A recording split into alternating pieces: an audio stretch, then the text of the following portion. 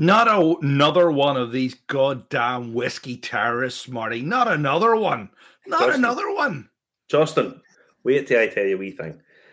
We are the only show that gets the PhD whiskey guys on. They might get one PhD whiskey guy. We've had two of them on, and we've had scientists on, and we keep getting scientists on because eventually, because this has taken a long time of coming. Yeah, we've been negotiating this for a long time, but I'm very excited about this because all good things come to those who wait, Marty. Patience is a virtue, Justin, and I don't have much patience, but I do when it's something exciting. And we've finally got Rob Arnold on. Now, Rob. Yes. Hello. Thank you for joining us. Yeah, thanks for having me. Sorry it took so long. Buddy, well worth the wait. Well worth the wait. Now, Rob is a whiskey PhD, and he's also an author of a book that is really of its time and probably quite important because it's the terroir of whiskey. Now, Rob, you need to tell us how did you get on that journey to writing the book Terroir of Whiskey? It started really. So I was the master distiller for TX Whiskey for 10 years, and we're in Fort Worth. And we had always used Texas corn and Texas wheat to make our bourbon. So we made a wheated bourbon, so corn, wheat, and then barley malt as the grain bill. But I realized early on that while I was able to source Texas corn and Texas wheat, the grain suppliers couldn't tell me much more about the corn or the wheat beyond the fact that it came from somewhere in Texas, and maybe it was the Panhandle or North Texas or wherever it was. But they couldn't tell me what farm or what farms, and they couldn't tell me the varieties that I was working with. I knew it was yellow corn, but that's not a variety. That's like saying you use red. That's like saying you use red grapes to make wine. So it wasn't that we were making bad bourbon, but it seemed shallow. The specifications that I was getting just didn't seem like I had a lot of control over what it was or a part in making a decision of what I was working with. And that just looked very different than the wine industry. And because it is very different than the wine industry, where winemaker would, of course, never say I use red grapes to make my wine. I mean, they do use red grapes and white grapes, but they're going to use Merlot or Chardonnay or Pinot Noir or Cabernet, and they're going to source those grapes from specific vineyards within specific areas that are usually at the government level regulated as to what this is. Just the Napa Valley or the Bordeaux or Tuscany region, and we just had nothing along those lines in the whiskey industry. I mean, sure, we have regional designations for certain styles. I mean, within American whiskey, there's bourbon, and even though bourbon is not just made in Kentucky, it can be made anywhere in the United States. That is a regional designation. And then in Scotland, you have Speyside and Islay, and you have these different regions, but that's not where the grain came from. That's just where the distillery is. And a Merlot from Napa Valley means that the majority of those grapes, if it's labeled as such, are Merlot grapes from Napa Valley. So that was kind of, it was just more that realization that there's just a big difference between us and the wine world, and I wanted to know why. I mean, this is becoming more and more of a thing. And in your book, I didn't realize this. You explained that Missouri law, in terms of a sort of technical file for Missouri whiskey, the grain has to be grown in Missouri. That's fairly unique. It is, and they're one of the few states that is with their own regulations to say, okay, well, you can make Missouri bourbon, but it has to be made from Missouri corn. And Tennessee has done that. They actually finally did regulate what Tennessee whiskey is. It is made like bourbon. There's an additional step of charcoal mellowing of the new make of the new spirit, and that is now a rule to make Tennessee whiskey. And that's just something that's starting to happen more and more. These states are starting to put an importance on where the raw ingredient comes. And it makes sense, right? I mean, it's great that we have distilleries in Missouri and Texas and New York and all these places, but if a Texas distillery is buying their corn to make their bourbon from some Midwest grain supplier that's up in Iowa or Illinois. Nothing inherently wrong with that, but why not support your local agriculture? Well, I mean, the thing is, it has to be distilled and aged somewhere, but the water has to be made locally. You can't ship water. You're not shipping water halfway across the US. Yeah. It makes sense that the barley, the actual cereal products have to be local, and if they're going to be local, then it makes sense that there's a flavor difference between something that's grown here and something that's grown 500 miles away. It doesn't matter in which direction you go; it's always going to be slightly different. Yeah. Now, the one thing about it, this was in Hillsborough. That's where you were That's Hillsborough, by the way. Anyone that doesn't know, Hillsborough over there is named after the Hillsborough just down the road from Justin. No, named after, yeah, it is. Yeah, that's where the name comes from. It comes from the Hill family, who lost the colonies. Will Hill, probably the worst diplomat ever in history. Whenever he was the guy that they made the representation to, no taxation without representation, and he went, "Nah, I don't think so." Well, yeah, Hillsborough is where the farm that I eventually partnered up with is located. So I was buying grain from the commodity sources, and but I wanted to work with the farm directly so that I knew where the corn and the wheat was coming from, and I knew what varieties I was working with. Yeah. And I found a farmer in Hillsborough, which was 45 minutes south of our distillery, run by a fourth-generation Texas farmer. His name's John Sawyer. And so I teamed up with him, and then all of a sudden I had complete transparency and insight into where our corn and our wheat was being grown. And I eventually, he really helped pioneer the growing of rye and barley in Texas. We have local malt houses. Actually, we have one in Fort Worth called Tex Malt. And so after a couple of years of working with him, he also became our sole supplier of rye and barley, which was then malted locally. So we became a single farm distillery working with John Sawyer. And again, complete transparency on what he was growing, the varieties, and where they were being grown. Not just on the farm. I knew what field they were coming from. He's a 4,000 acre farmer, so he's got lots of different separate fields. Yeah. And that allowed us, and just right off the bat, and when we switched to him, I could tell a difference in the new make spirit. I could tell a flavor difference. And so that was sort of that first. Well, hold on. Maybe there's something to this terroir thing. Tell me this. This is non-GM crop you're using. Right. So there's no commercially available GMO varieties for wheat or rye or barley. There are for corn, obviously, but we worked with a non-GMO yellow dent corn. Still a hybrid, but hybrid doesn't mean GMO, right? No, hybrid's basically evolution advanced. That's the way I like it. Yeah, exactly. Now, he has a 4,000 acre farm. Did he know that grain growing on one side of it? And 4,000 acres is a huge part of land.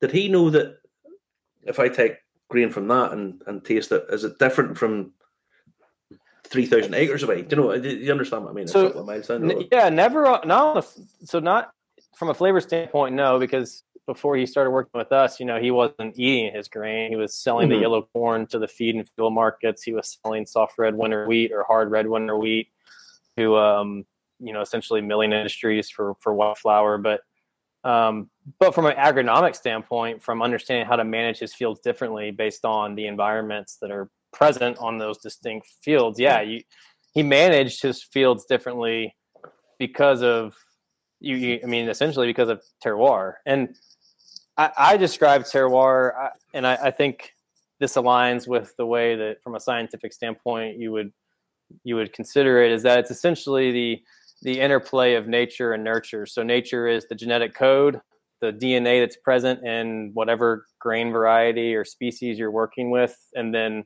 nurture is the environmental conditions on the farm.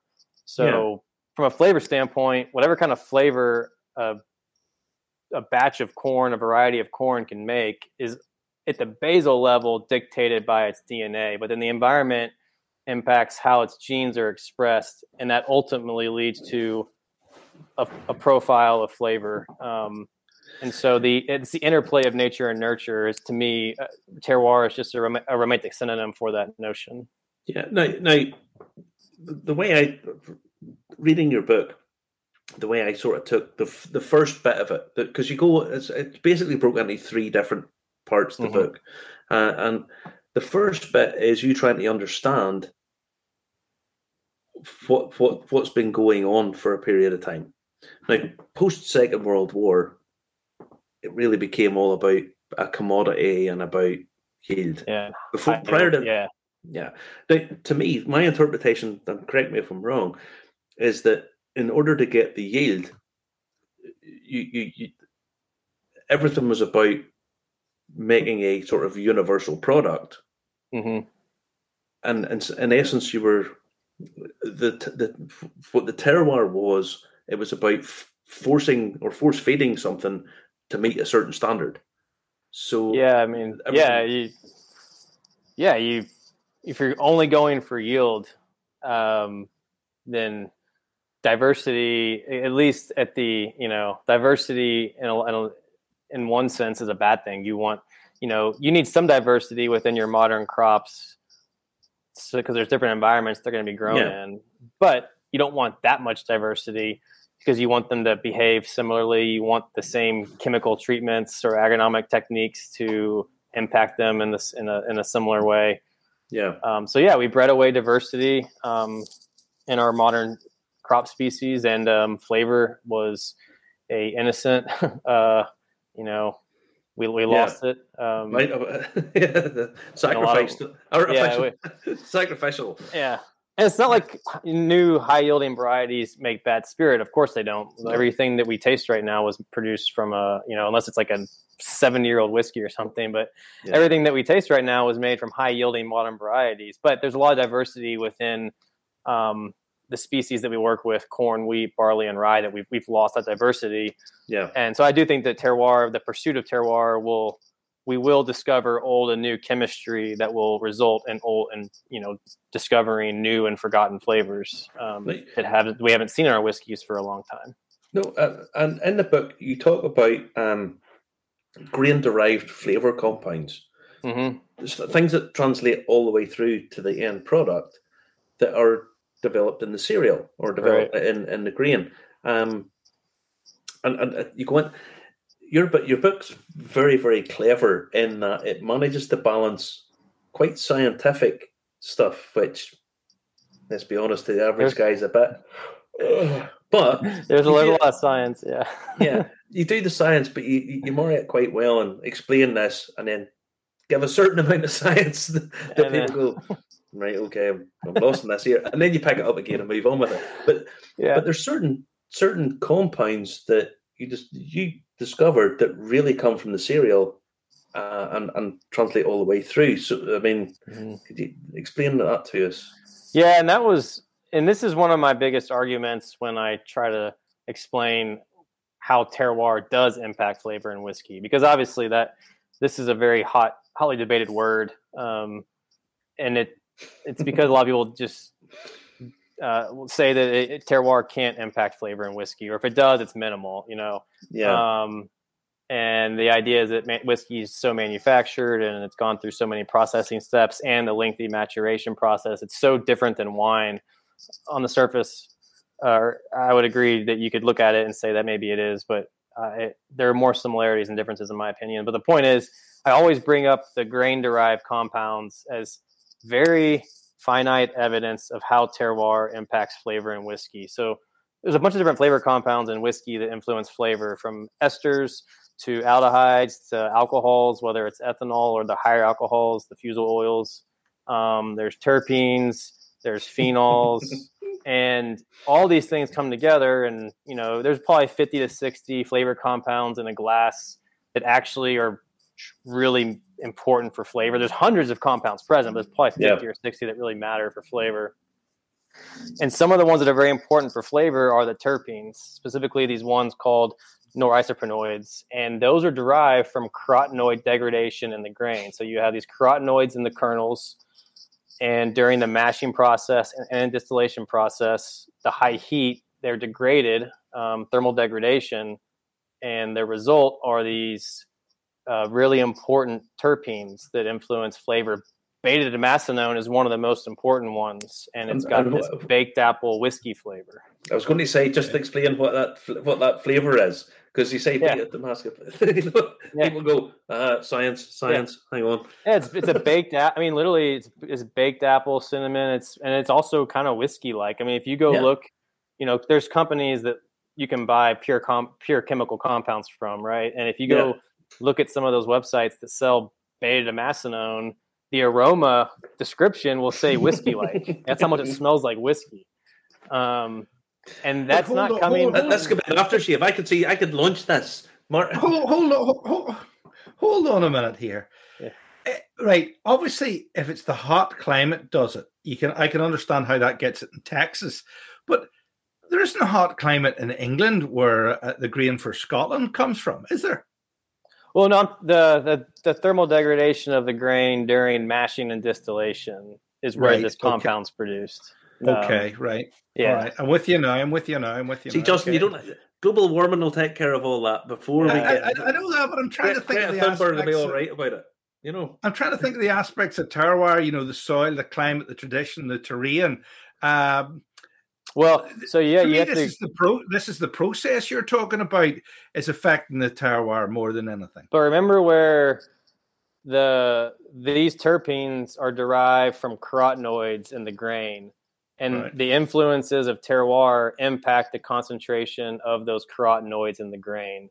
So almost all of the important flavor compounds that are derived from grain are not they're not actually present in the grain themselves. Their precursors are present.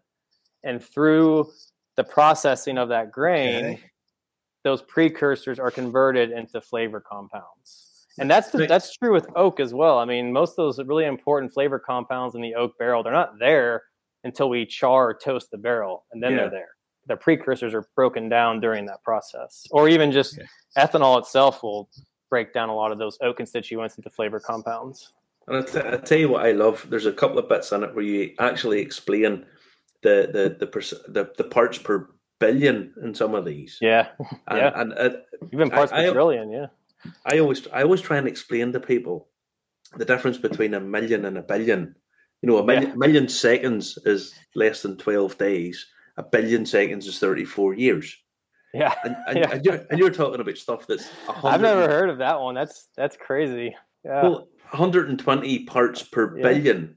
So that would be 120 seconds. So 2 minutes in 34 years. Yeah. That's where these flavor compounds are coming from. That's the level we're talking. And you can still taste these. 2 minutes and 34 years, and this is lasting on. It's a fascinating thing.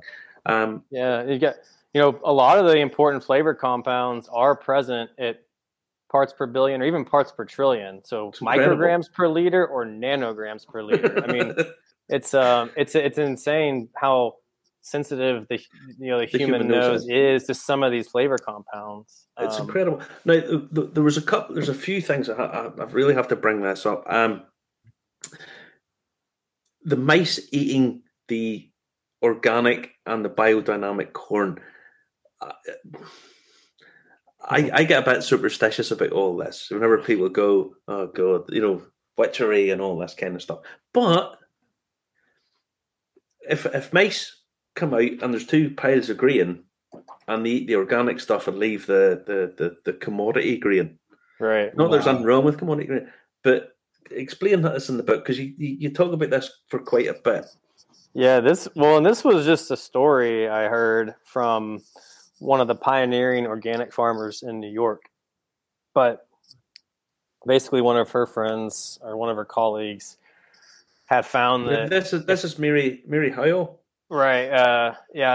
They run I think it's called Lakeview Organic.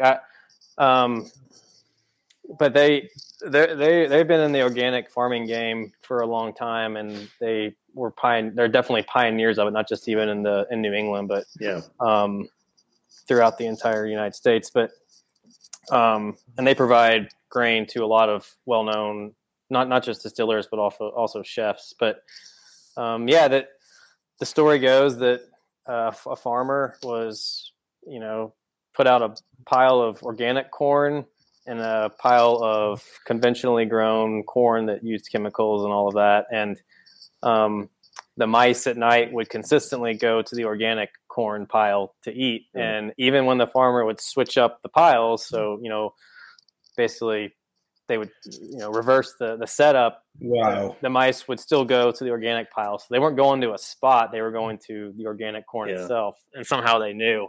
Now, no one actually knew what was going on, and we still don't necessarily, but it's, it makes you think, doesn't it? Like, just to put this in context, Mary Howell is not like the witch Mary Howell. She's not like some new age necromancer. She's like a doctor. She's a proper academic scientist. She's got master's degree in plant breeding from Cornell, and she, when I talked to her, she was really, really fun to talk to and interesting to get her opinion. And like the first thing she said to me on the phone was, "Well, I don't want to perpetuate this idea that you can taste terroir in whiskey because I don't know if I believe that or not." And I was like, "Well, okay. tough You're crowd." The good for me.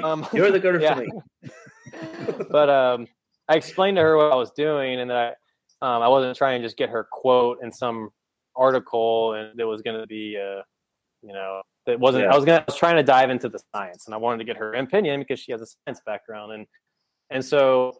The more we talked about it, the more I realized to her, it is very important, where you are, that impacts flavor. It is very important what kind of variety you work with. Her and her husband that manage the farm definitely have seen the diversity of flavor that exists among different, heirloom varieties and how much is lost within our modern varieties. But she also was very adamant that, like, look, it's so much about the way you farm and the health of your soil. So much about that has to do with the flavors that we taste in our products and that our chefs and our other clients do as well. Now, they're not doing academic studies to really unravel what's going on, but anecdotally, and that's usually that's good enough for whiskey making, because in the end, it just matters if it tastes good or not. And if the story around it, is it a romantic story? Does it taste good?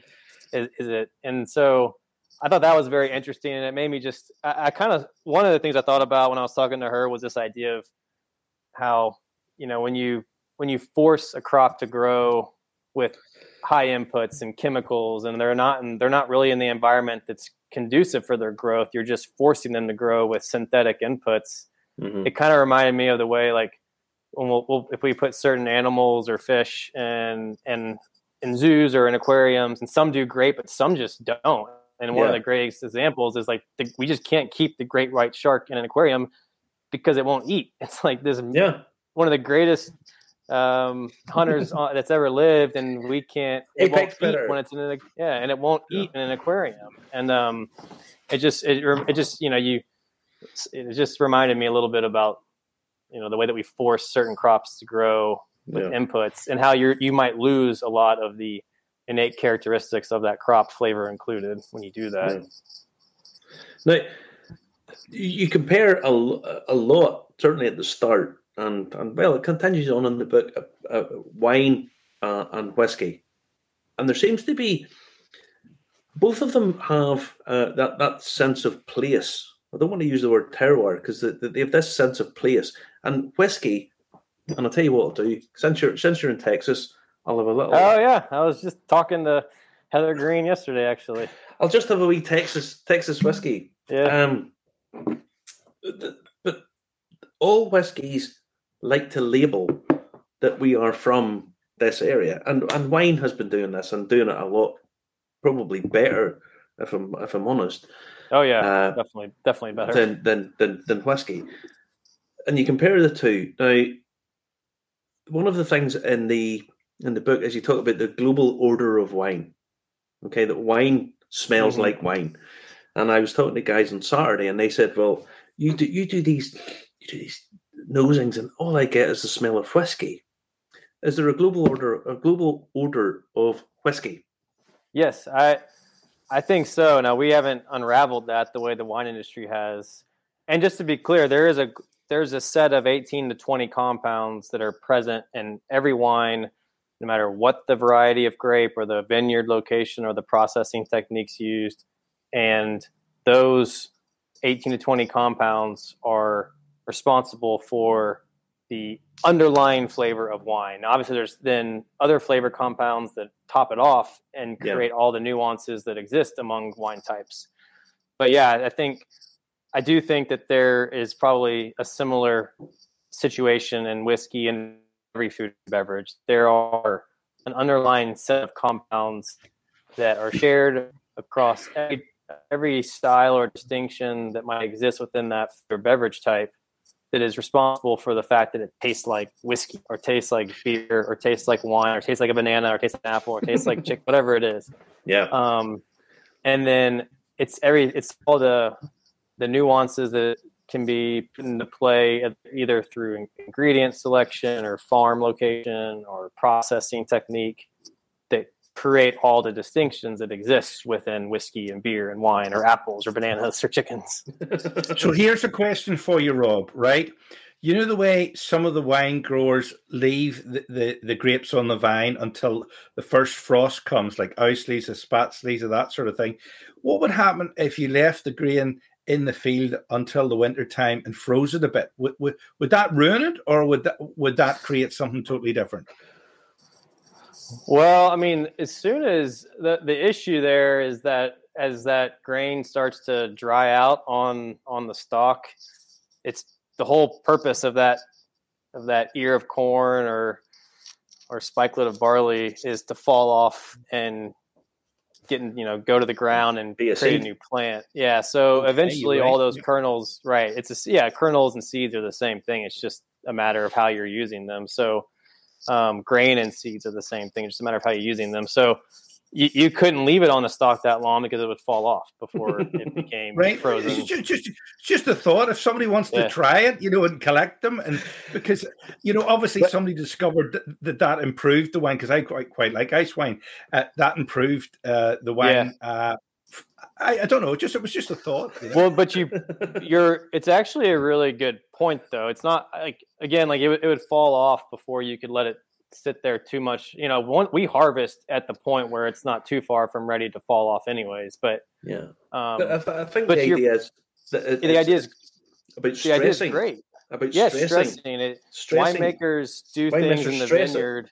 Yeah, and the vineyard managers, the winemakers, the wine growers, whatever you want to call the person in the vineyard, they're making decisions, agronomic approaches that are tailored around flavor. That doesn't exist in not just whiskey growing for grains, but grain growing in general. The closest thing we have is making the choice to farm organically or biodynamically, or just to not use inputs that are synthetic. Things like that. Those are the closest things we have to using, to implementing agronomic approaches that are meant to improve or tailor flavor. Whereas the winemakers, that's just second nature. That's how you grow wine grapes. There's so many decisions they make from bunch thinning to training the vine, how to all that. That's all centered around some yield to an extent, health of the vine, but also flavor. And that's actually one that I asked Mary Howe a little bit about this.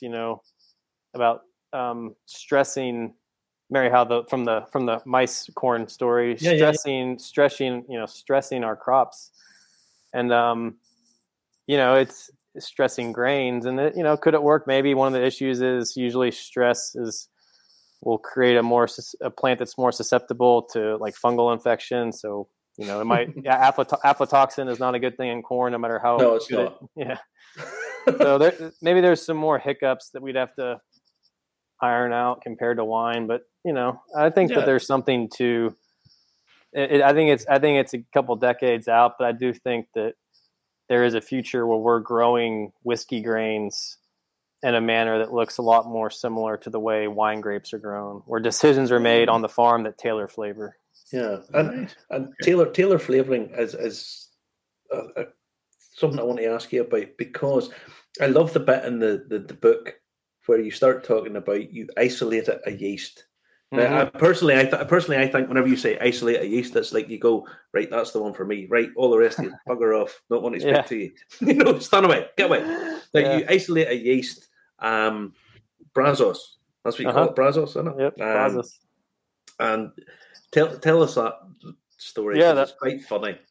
That was the first thing I ever did when I joined TX Whiskey. So this was back in 2011. And I was essentially in an interview with the company's original proprietors, Troy Robertson and Leonard Firestone. The company's original name was Firestone and Robertson Distilling Company, and we made TX Whiskey. We eventually sold to Pernod Ricard, but my original bosses and the guys that we built the company together were I was in an interview with them. And they had been to Kentucky and done the Bourbon Trail. And Kentucky, most of the distilleries, especially the long-standing ones, have proprietary wild yeast that they isolated, and usually before Prohibition or right after. And that's the yeast they use to make their whiskey. So each distillery has their own strain of yeast. It's very different than what, in the Scotch industry, just as an example, where there's like one or two commercial strains that are pretty much universal. Mm-hmm. Yeah, and that's not the sidebar too much, but I think one of the reasons that things diverged between American whiskey and what happened over in Europe was that it was a smaller piece of land. You had a lot of breweries around already. You had a plenty of brewer's yeast that you could pick up. There just wasn't that didn't exist in Kentucky and Tennessee and even up in New England and Pennsylvania, where they were also making whiskey. So you essentially had to, in a lot of places, especially in Kentucky, and when it was truly the frontier, you had to isolate a wild yeast because you didn't have a brewer friend down the street, most likely, especially not of scale, that could supply you yeast. But anyways, they wanted me to isolate a wild Texas yeast to make our bourbon. And how do you go about isolating the yeast? That baffles me. Well, I didn't know right away, but I told them I could do that because I wanted the job. So I said, "Sure, I can do that for you." Of course, you can. Yeah, but my background up until that point in graduate school had been in a field of chemistry known as marine natural products. And one of the things I did was isolate marine bacteria from ocean sediment. And so it was actually, these techniques of microbiology are pretty similar, whether it's bacteria or fungus or whatever, or even other things. But the way it worked is I went to this ranch 45 minutes from our distillery or so and took samples of nuts and fruits and seeds and soil samples and bark samples. I liked if it was like a fruit or a nut on the ground and had been kind of rotting. That's great. That's where you have a lot of wild yeast, but wild yeast are everywhere. I mean, you don't see them. They're microscopic. You don't see them, but I took all these samples back to the lab. Bacteria. Yeah. Bacteria. No, that's not it. Oh, there's a yeast. Happy days. Yeah. Right, it's kind of like, you get to a point where it is kind of like that. So I took all those samples back to the lab and was able to, on auger plates, like little discs, petri dishes with Jello that is nutrient filled Jello. Put these samples onto those plates and things start to grow. And a lot of that stuff was bacteria, but you can tell sometimes when it looks more like a fungus, especially the one that we want to work with when we make whiskey or wine or ales, and that's Saccharomyces cerevisiae. Mm-hmm. And you can kind of tell sometimes that it looks a little bit like that yeast because there's a distinct morphology to it. And so I was able to isolate a bunch of different yeast in a purified cultures, and then do DNA sequencing to determine which ones were actually Saccharomyces cerevisiae. And from there, we just did small scale distillations and fermentations with the most promising isolates that were the correct species, and based on its ability to thrive in a bourbon mash, the alcohol production characteristics, the flavors that it was producing, we picked one. Me and Troy and Leonard, we picked one, and it was actually the one from the pecan nut on the farm on the ranch, and that's the state tree of Texas. So I always say it sounds like the biggest bullshit marketing story ever, but it's just I love pecan nuts. I love them. Yeah. No. I'm a total sucker for gimmicks and bullshit marketing. I understand that it's bullshit marketing. I understand it's a gimmick, but I still like it. I'm a sucker for it. Why not? Well, the fact that TX Whiskey has a pecan yeast is it's not bullshit gimmicky marketing. It sounds like it, but it's just coincidence. It was just luck, honestly. It was just coincidence. A dream come true. Yeah, a dream come true. But it produces a lot of dark fruit, cinnamon flavors. A very distinct profile flavor that this yeast makes.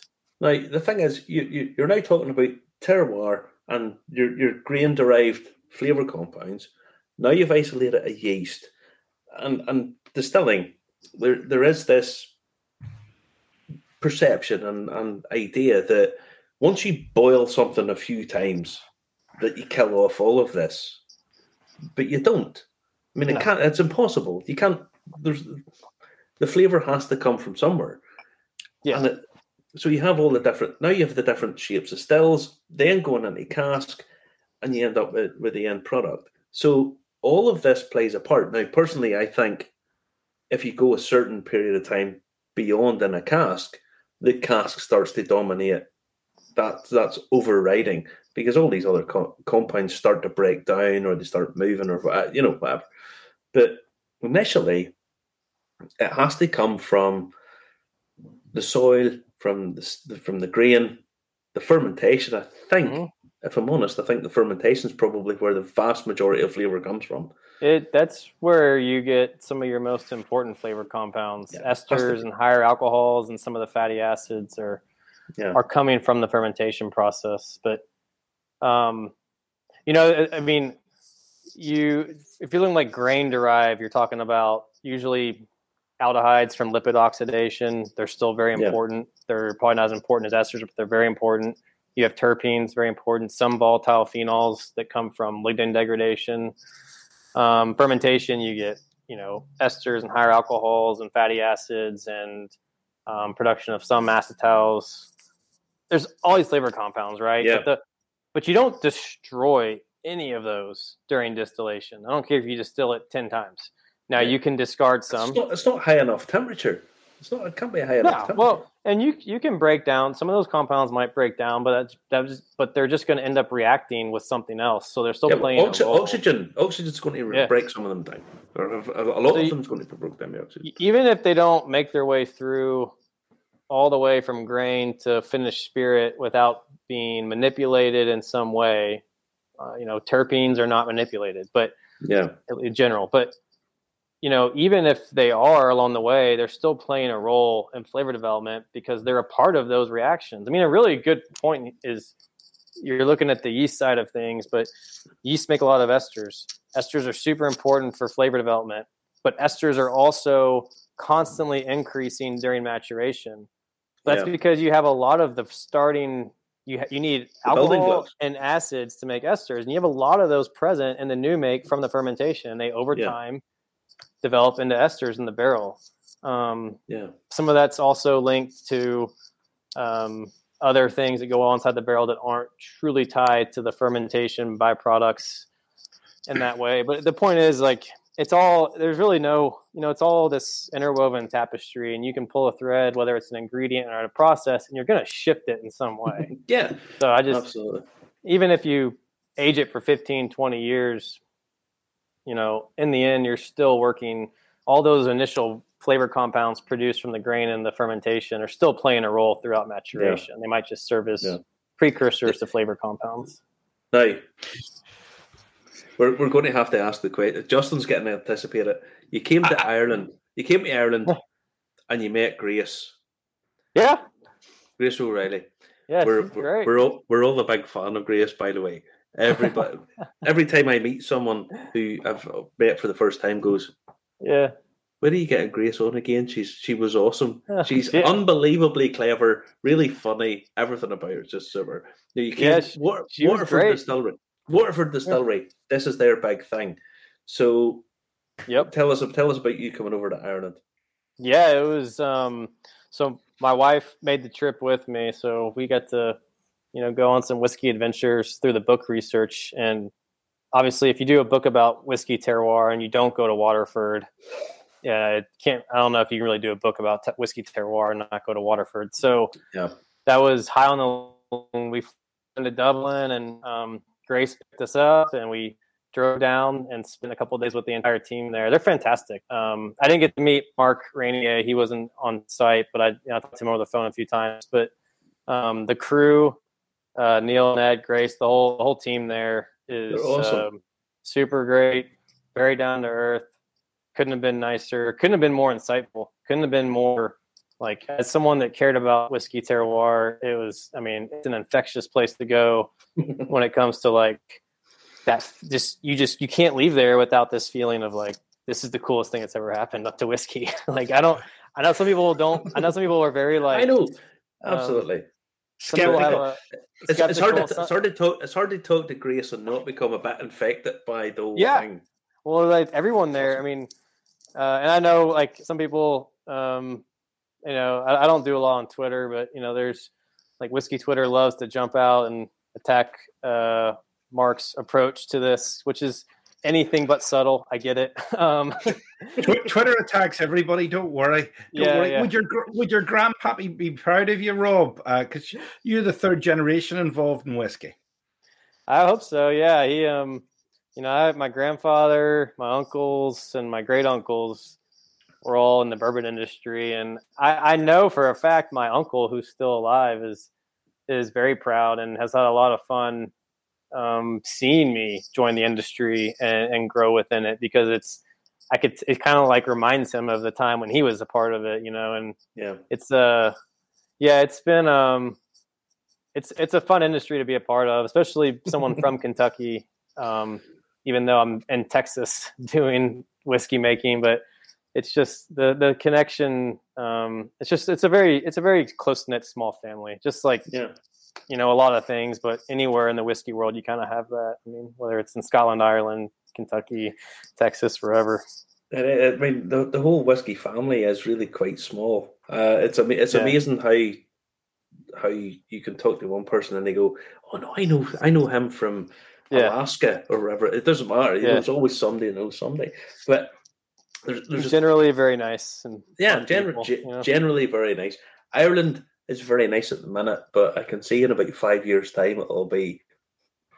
Now in the US, someone I keep telling people this story. I was at a press launch of a thing, and someone asked me about where is the new emerging whiskey industries, and I had to say, to be honest with you, the US, and they sort of scoffed at me, and I said, well, no, because about 10 years ago there was about 30 distilleries in the US. Right. 15 years ago there was about 30 distilleries. Now there's like 2,000. And some of them are tiny little concerns, but they're still producing whiskey. Yep. So how do you see the American whiskey scene at the minute? There's no end in sight to how many more distilleries are going to keep coming into existence. I mean, and honestly, you look at the way it was in the 19th century and before Prohibition. I mean, there were thousands of distilleries. Yeah, like just in Kentucky, much less you know the country.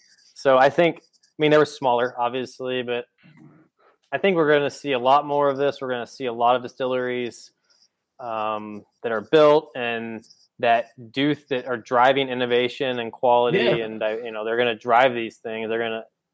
And that's a lot of times that's much more doable when you're only trying to create a 10,000 case brand versus a 1,000,000 case brand. Yeah. And so the more of these new players that we have and these new distilleries and new innovations that come along, you know, it's just going to keep pushing the style forward. And I hope that Terroir is one of those new innovations that continues to take hold and, you know, allow us to just explore, like I said, I say in the book, you know, just new and forgotten flavors that we can yield in whiskey. And plus, I think that maybe the most important thing with terroir, or one of the more important things, is it's a great way to tap into sustainable agriculture. It's a great way to move away from the industrial model and actually put some of the, you know, our raw ingredient maybe needs to be treated less like a commodity and more like a craft product that should be sustainable as well as delicious. Yeah, more like an input rather than a sideline. Now, your PhD, you finished your PhD? Yes, back in February or March. Yeah. Yeah. Explain your PhD to us. So the degree is in plant breeding and genetics, and I worked with my advisor, Dr. Seth Murray, who's a corn breeder and quantitative geneticist, but also has a passion for beer and whiskey, and took me on as a part-time distance student. So I never left my full-time job as master distiller at TX Whiskey. I just did my research in my classes remotely. And a lot of it was overlapping, right? I mean, it was a project on whiskey. I mean, the goal of my project was first try to understand, or really in a lot of ways, try to see definitively, does terroir impact flavor in whiskey? So, look at the chemical and sensory level. Can we prove with statistics that terroir is impacting flavor? And this was a new make bourbon whiskey. Yeah. So very controlled in the lab. And yeah, we found that there were 35 plus different flavor compounds, most of which we know are very important for flavor in whiskey, that were significantly impacted by some aspect of terroir, whether it was the variety of corn, where that corn was grown, or the interplay of those two things. And in the second part of my project, after was to really say, okay, well, how can we use this notion that terroir impacts whiskey to actually breed varieties of corn or wheat or rye or barley that are more flavorful, that are more tailored for whiskey making, that aren't, all the varieties that we use for the most part, barley is an exception to an extent, but especially within corn and wheat, these were never bred for whiskey makers. They've been bred and created for feed and fuel or white bread. So how can we leverage the fact that terroir exists and impacts flavor to actually breed more sustainable, more flavorful varieties of grain? Yeah. Your book is fascinating, and I genuinely think it's one of those books that anybody who's interested in whiskey really should read, because it's got a really good balance between science and your discovery, your adventure. So it's kind of like a diary based in science, and there's lots of stuff in it that you have to go, I'll read that again. Didn't get that. Possibly just skip along. I'll pick up later on. But it's got a really nice blend of the two. Yeah, I appreciate it. Yeah, that was kind of what I was trying to do. Yeah. Now, what are you doing now? Because you've left TX Bourbon. Are you hiring yourself out across the board? Are you offering your services to anyone in particular? Well, yeah, I resigned last month. No bad blood, just time to move on. There's new opportunities on the horizon. There is. Some are, definitely working with some distilleries that are out there. Other new angles to try to, integrate myself into the industry, work with other brands. I don't see myself becoming a distillery owner or brand owner even anytime soon, but I'll definitely kind of like a whiskey guru. You see yourself as sort of a whiskey guru. Come and speak to. I don't know about that, but I would like to do what I can to, work with new brands, especially the new brands that have some ingenious ideas, and maybe help find ways to bring their ideas to life. This is a very capital intensive industry. You can have an amazing idea for a bottle of whiskey, but it doesn't mean you're ever going to get it into a bottle because of how capital intensive this industry can be. So, well, the thing is, you might have the best idea in the world, but it's going to be 2030 before you can actually prove it. Well, that's another big part about innovation moving forward especially here in the US at least, is new barrel profiles that can make a 3 or 4 year old taste like an 8 or 10 year old. Yeah. Not the same. I'm not trying to not small barrels. I'm just talking about toasting techniques that can create very distinct flavors and great flavors in a shorter period of time. It's amazing. It's amazing how many ingenious new ways there are to do things, and just moving the whiskey industry forward. Yeah, definitely. Scotch will always be, in my opinion, probably the premium thing. Everybody will always look to Scotland to really say that that's the pinnacle. But everybody else is just moving doing different things, and that's the way it should be. That's the way it should be. Well, in Ireland, people like Waterford and others. I mean, there's all sorts of innovations that are well underway. So yeah, absolutely. Rob, it's been an absolute pleasure to talk to you. And this was supposed to be 20 minutes. It's now run over to an hour. There's the book. There's the book if you want it. There's the book. Get that book for Christmas. There it is. I could have run over. I could talk to you for another hour because I genuinely think your book is fascinating and well worth multiple readings and as a reference. And thank you very much for it. Thank you all. Appreciate it. Keep everything keep going. And thank you very much. Yeah, maybe here in a little bit I can hop on again after a few more years of terroir whiskey data comes out and we can see. Oh, you'll be welcome back anytime. Listen, anytime you want to come on, you just put me an email or Justin an email, and you can come on anytime you like. I think academics and scientists are the people we should always be listening to. Oh, it's been a pleasure. Good night. Good night.